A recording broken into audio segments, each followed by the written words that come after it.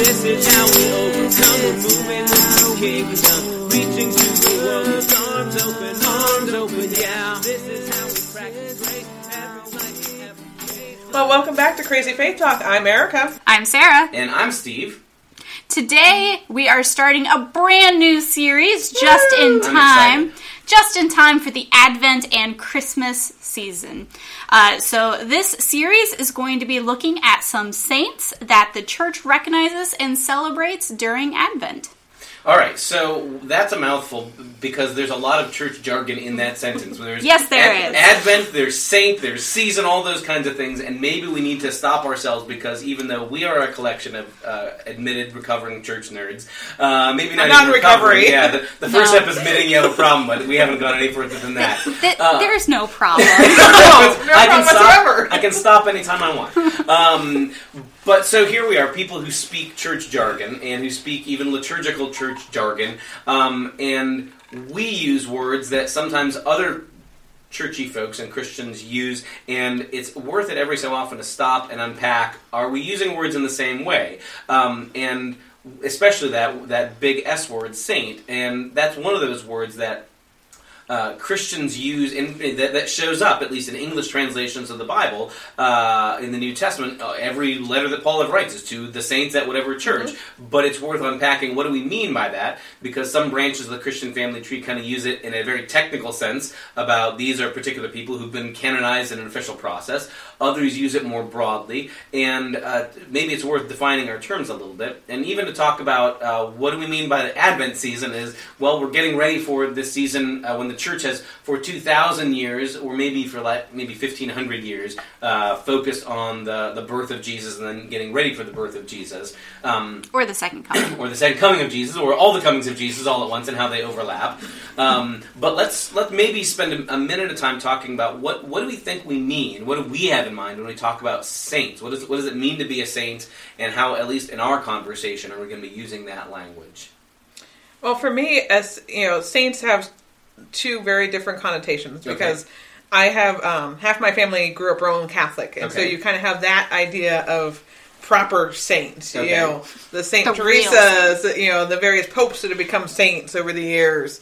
Those people that are canonized by the church as such, which in the Catholic Church there's a whole variety of tests and various things that go about for one to become a saint. But then, we recently celebrated All Saints' Day in the church. And so for us as Protestants, saints sometimes, yes, include those saints from the Catholic Church that are canonized as such, but also include just your everyday saints. We're all saints sitting around this table. We're also sinners. We're also sinners. Let's not forget that. Oh, no. We're not perfect by any means. At least I'm not. But, All Saints' Day, I think, for most of us, is a celebration of those Christians who have died.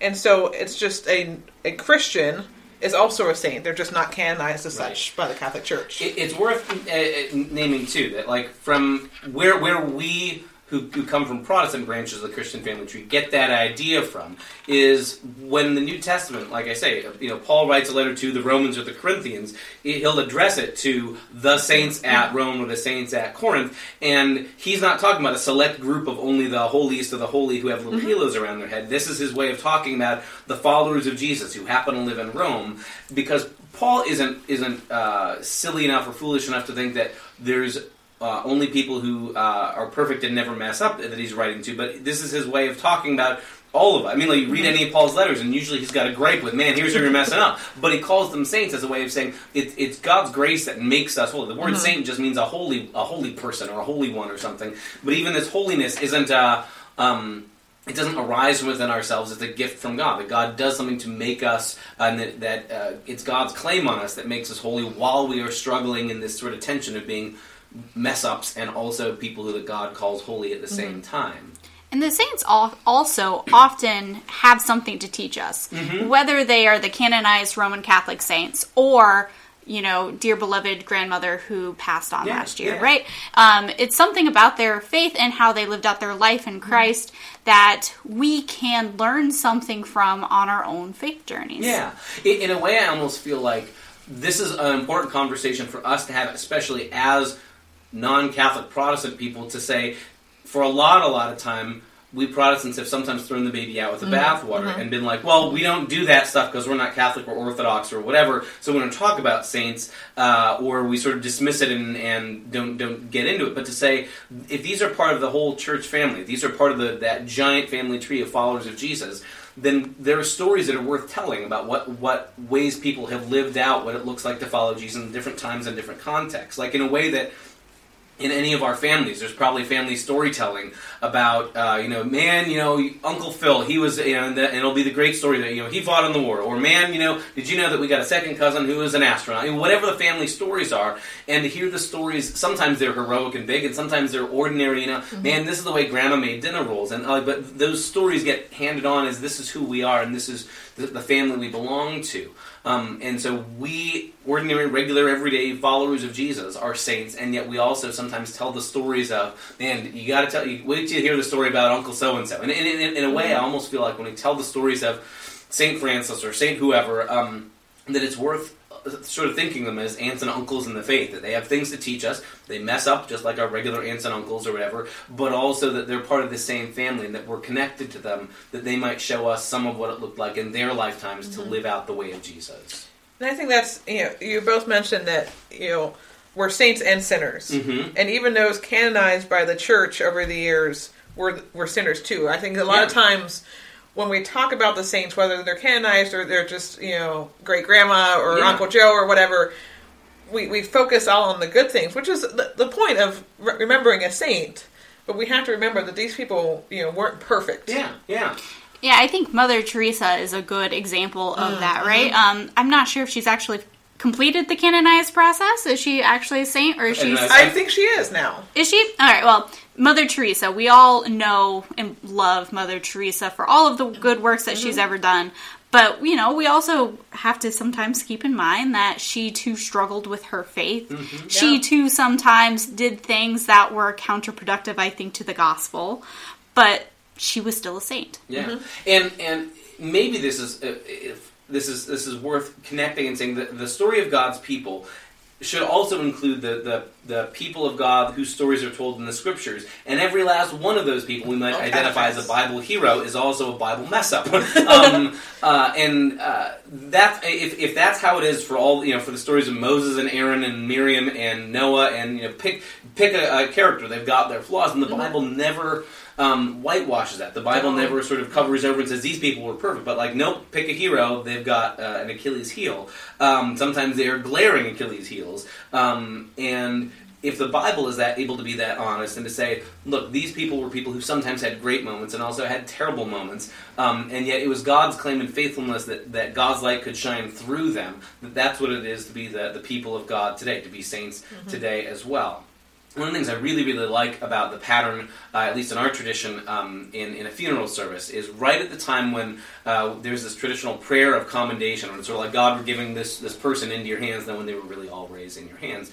But the way the person is remembered as, we commend this person into your hands, a sinner of your own redeeming, as well as a sheep of your own flock. That both are true at the same time, and that it's not, we don't have to be embarrassed or be like, oh, don't let God find out this person is a sinner. No, there's this complete honesty. We are always constantly, Lutherans beat this drum a lot, that we are always constantly both sinful and justified at the same time. That's sometimes a shorthand as we're saints and sinner at the same time.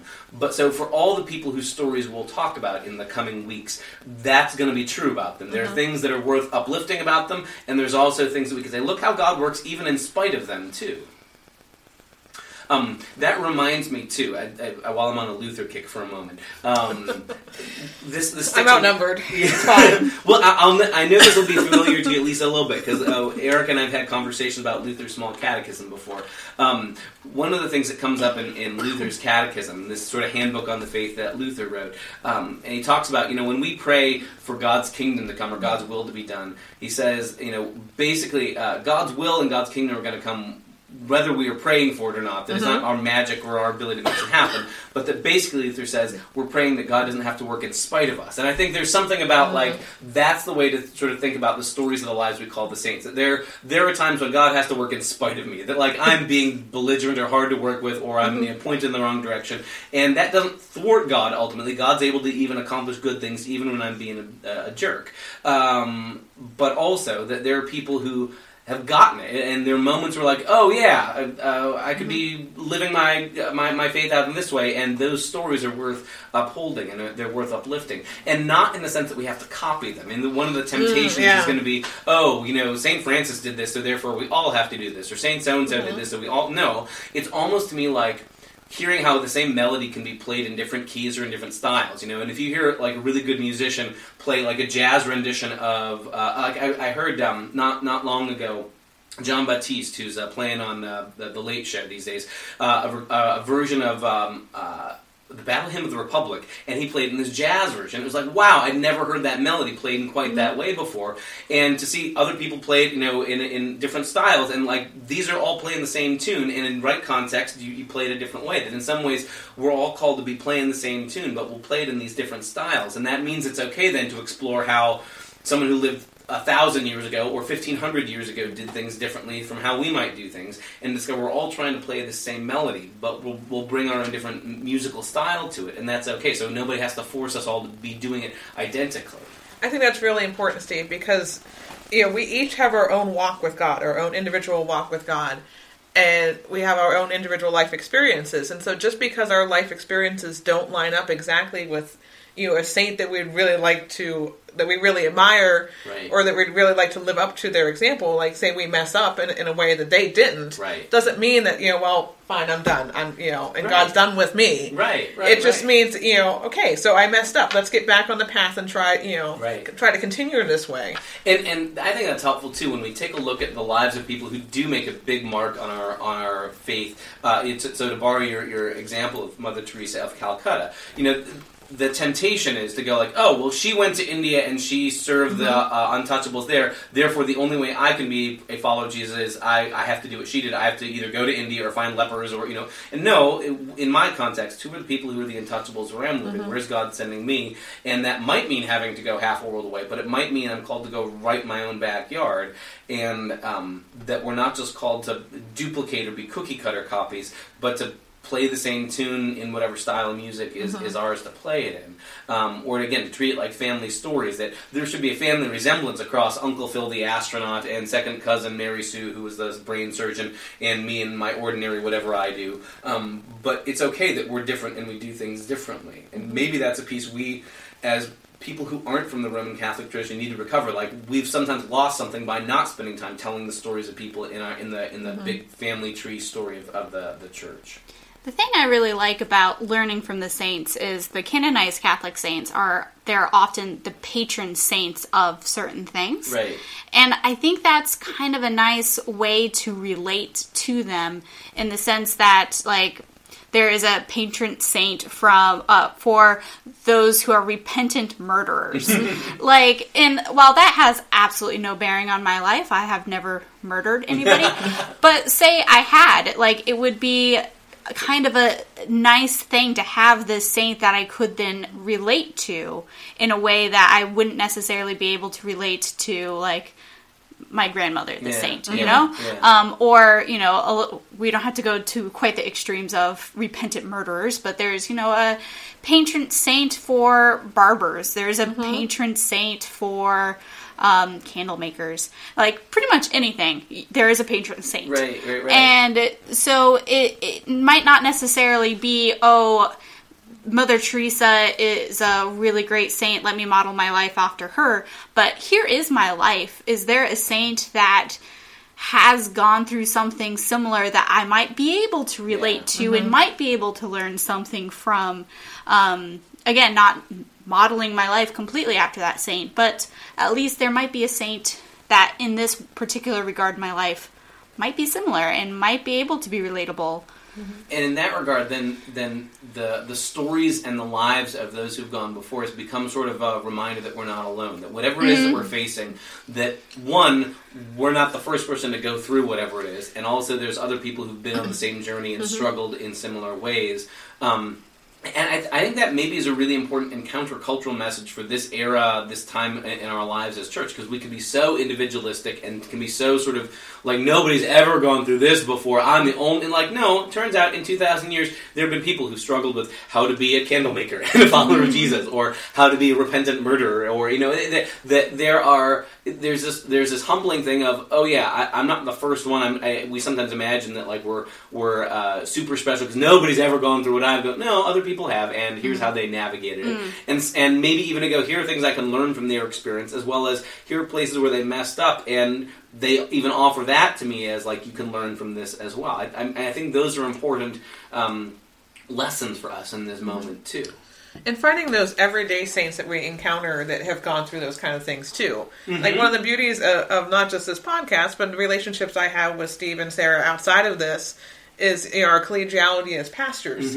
Yes, you both are Lutheran, I'm Methodist, and so, you know, it looks a little bit different the way we do church and the way, you know, our polity and all that, but we get one another because we're all clergy, and so I can look at you two as examples, as, you know, living saints, and say, you know what, oh yeah, Steve, I know, has gone through a situation like this in his church in the past. I'm going to talk to him about that. Yeah. And that can happen across, you know, it doesn't have to just be clergy. Yeah, exactly. You know, it can be, you know, laity, it can be anyone. Yeah. You know, somebody that just has a similar story to yours. And I think one of the temptations that we who come from Protestant branches, because we can be so focused on cutting away all the distractions, it's all about Jesus, it's all about Jesus, it's all about Jesus, which I'm pro-Jesus here.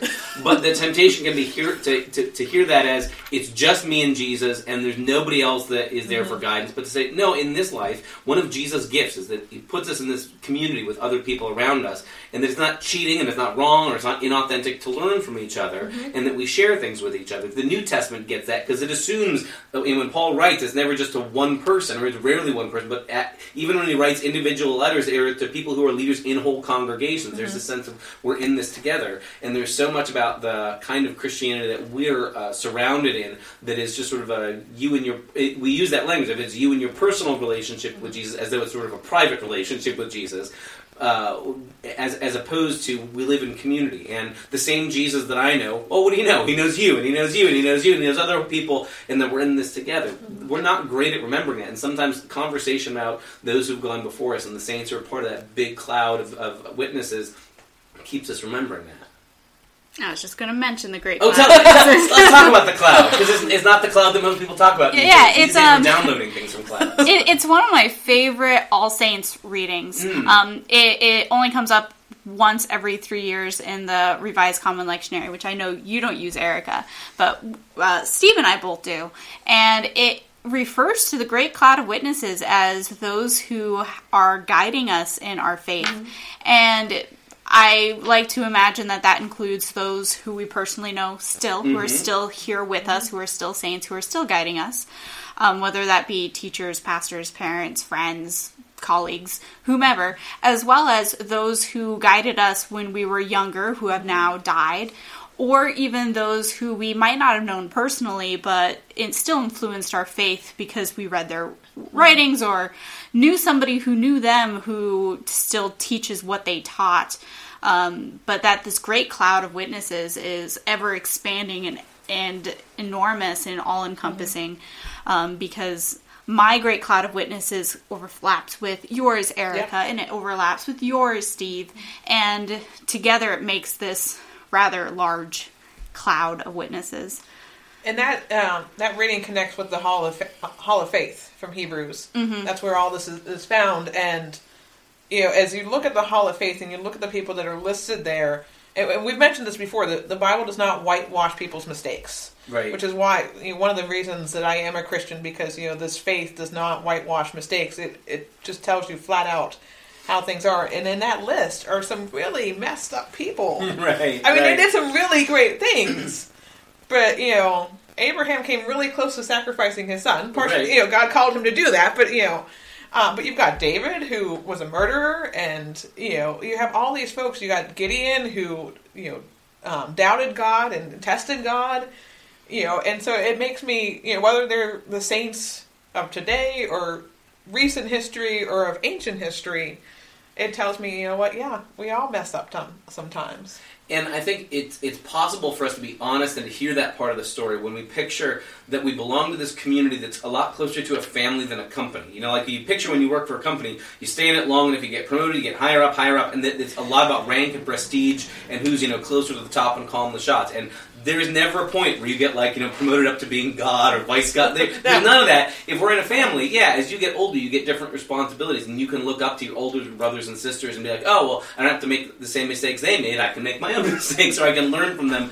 But that sense of my belonging is not at stake. I belong in the family. That's a given. That's grace. And because of that, then, all my life in the family is kind of learning how to be a part of that family, but there's never this fear of, if you don't measure up, if you're not good enough, you won't make the cut, you'll be out.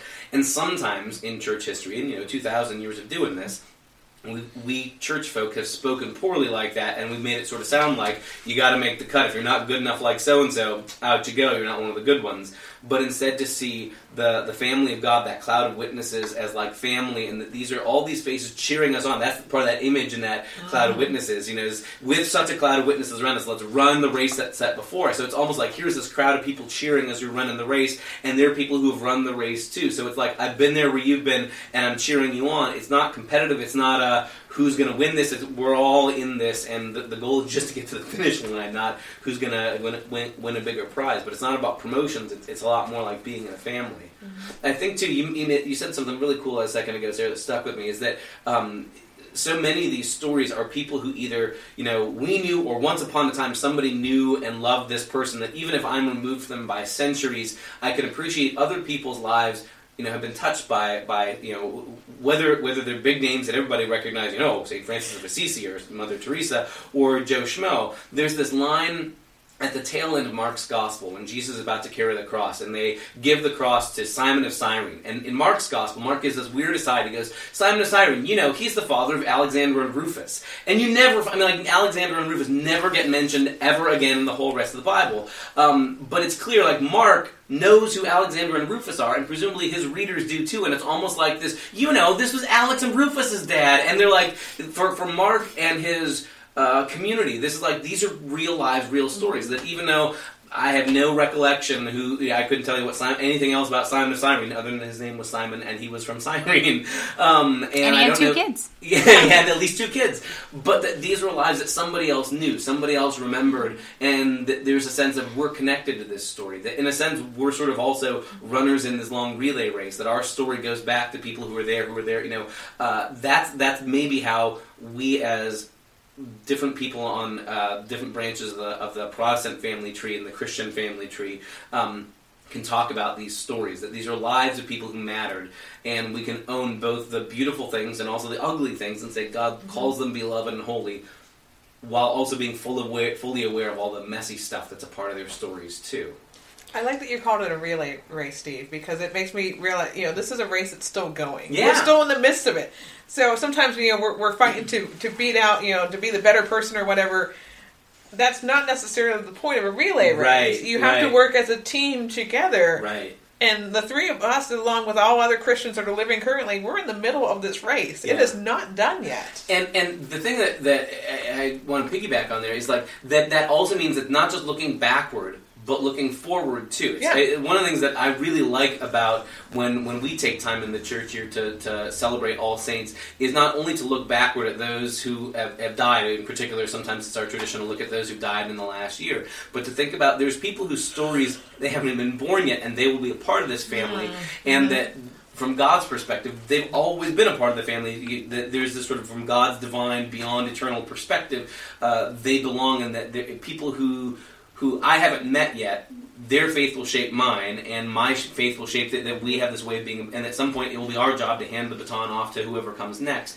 And at the same time, there are people living currently who I will never meet till we get to glory, who are also part of the family tree too. And that, sometimes we get real parochial and sort of narrow and people who are like us, Christians like us, we Pennsylvania Christians, or we American Christians, we're the real church, when we forget, there's a whole lot more followers of Jesus all around the world, and it's really, really easy to dismiss them or forget them, and it's just the people who matter as saints are the people I know, the people who I know who are in my life, and like, no, it turns out God cares and God loves those people half a world away too, and that they matter from wherever they're coming from. That's a difficult thing for us to process because it's humbling, and we have this way of wanting to make ourselves the center of the universe. But I think anytime we talk about the saints from this kind of perspective, it helps us be in that rightful place. We get to belong in the family, but it's a real big family. Okay, so we're trying to lay the groundwork because in the coming episodes, we're going to be talking in particular about several particular people remembered as saints in the life of the church, whether in an official, processed, canonized kind of a way or in a more loose, informal kind of a way.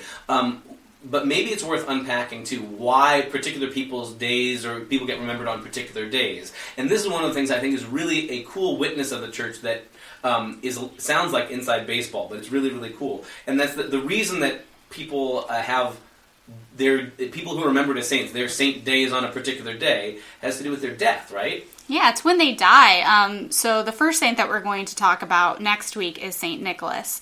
And his saint day is December 6th. And that's because that's when he died.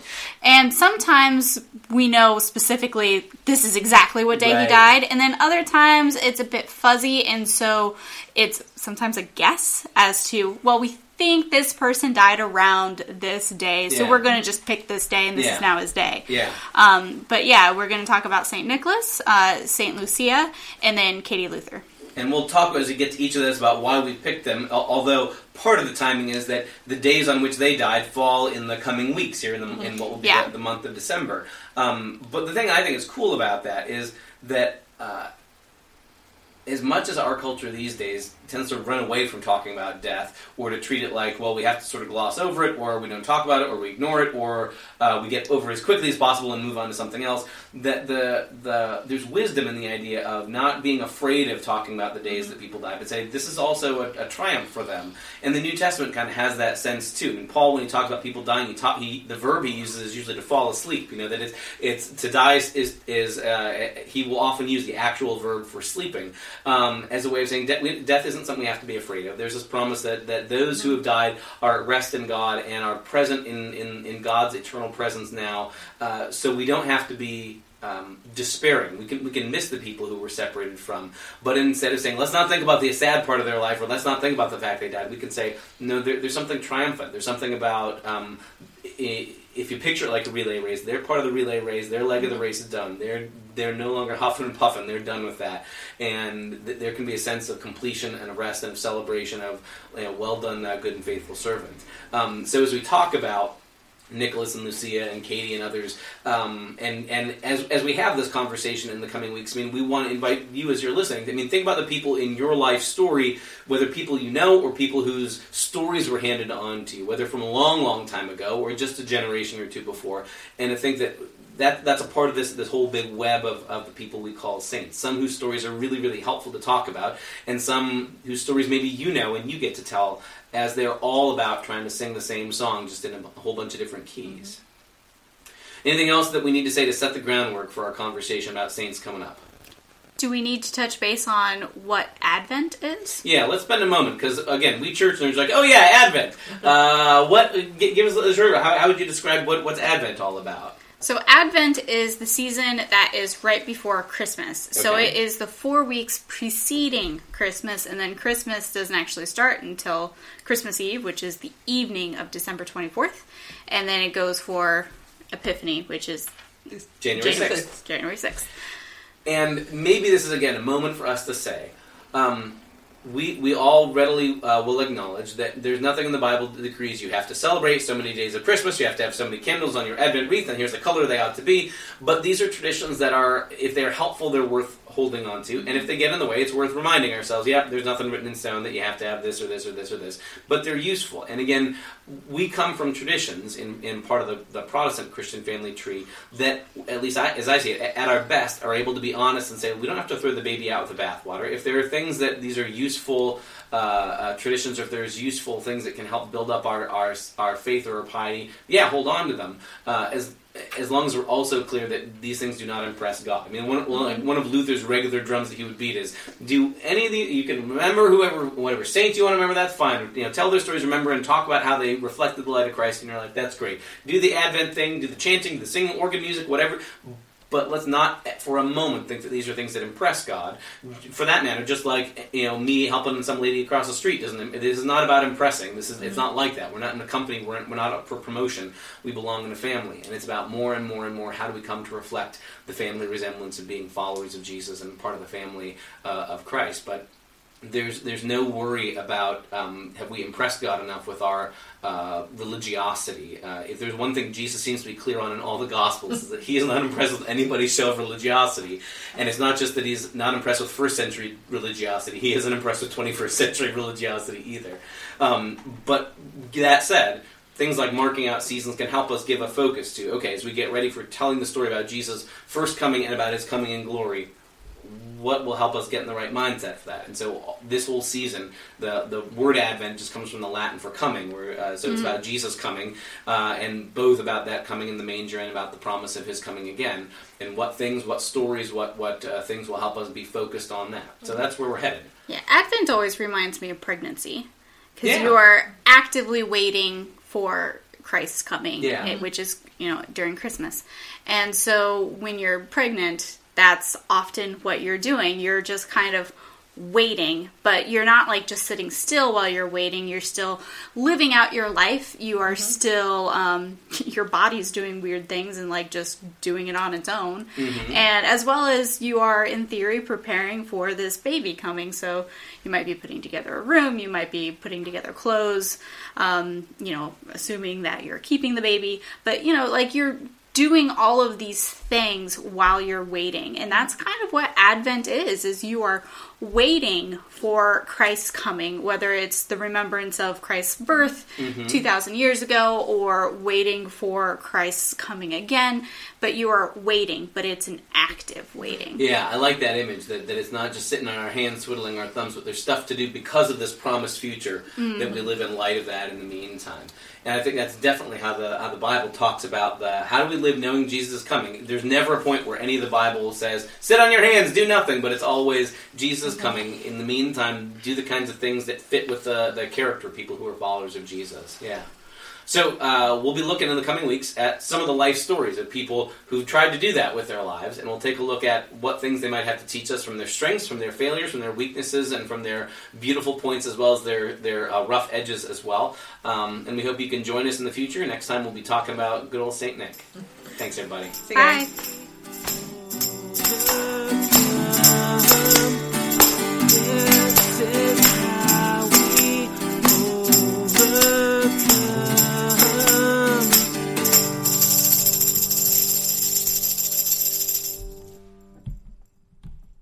This episode is made possible by PwC.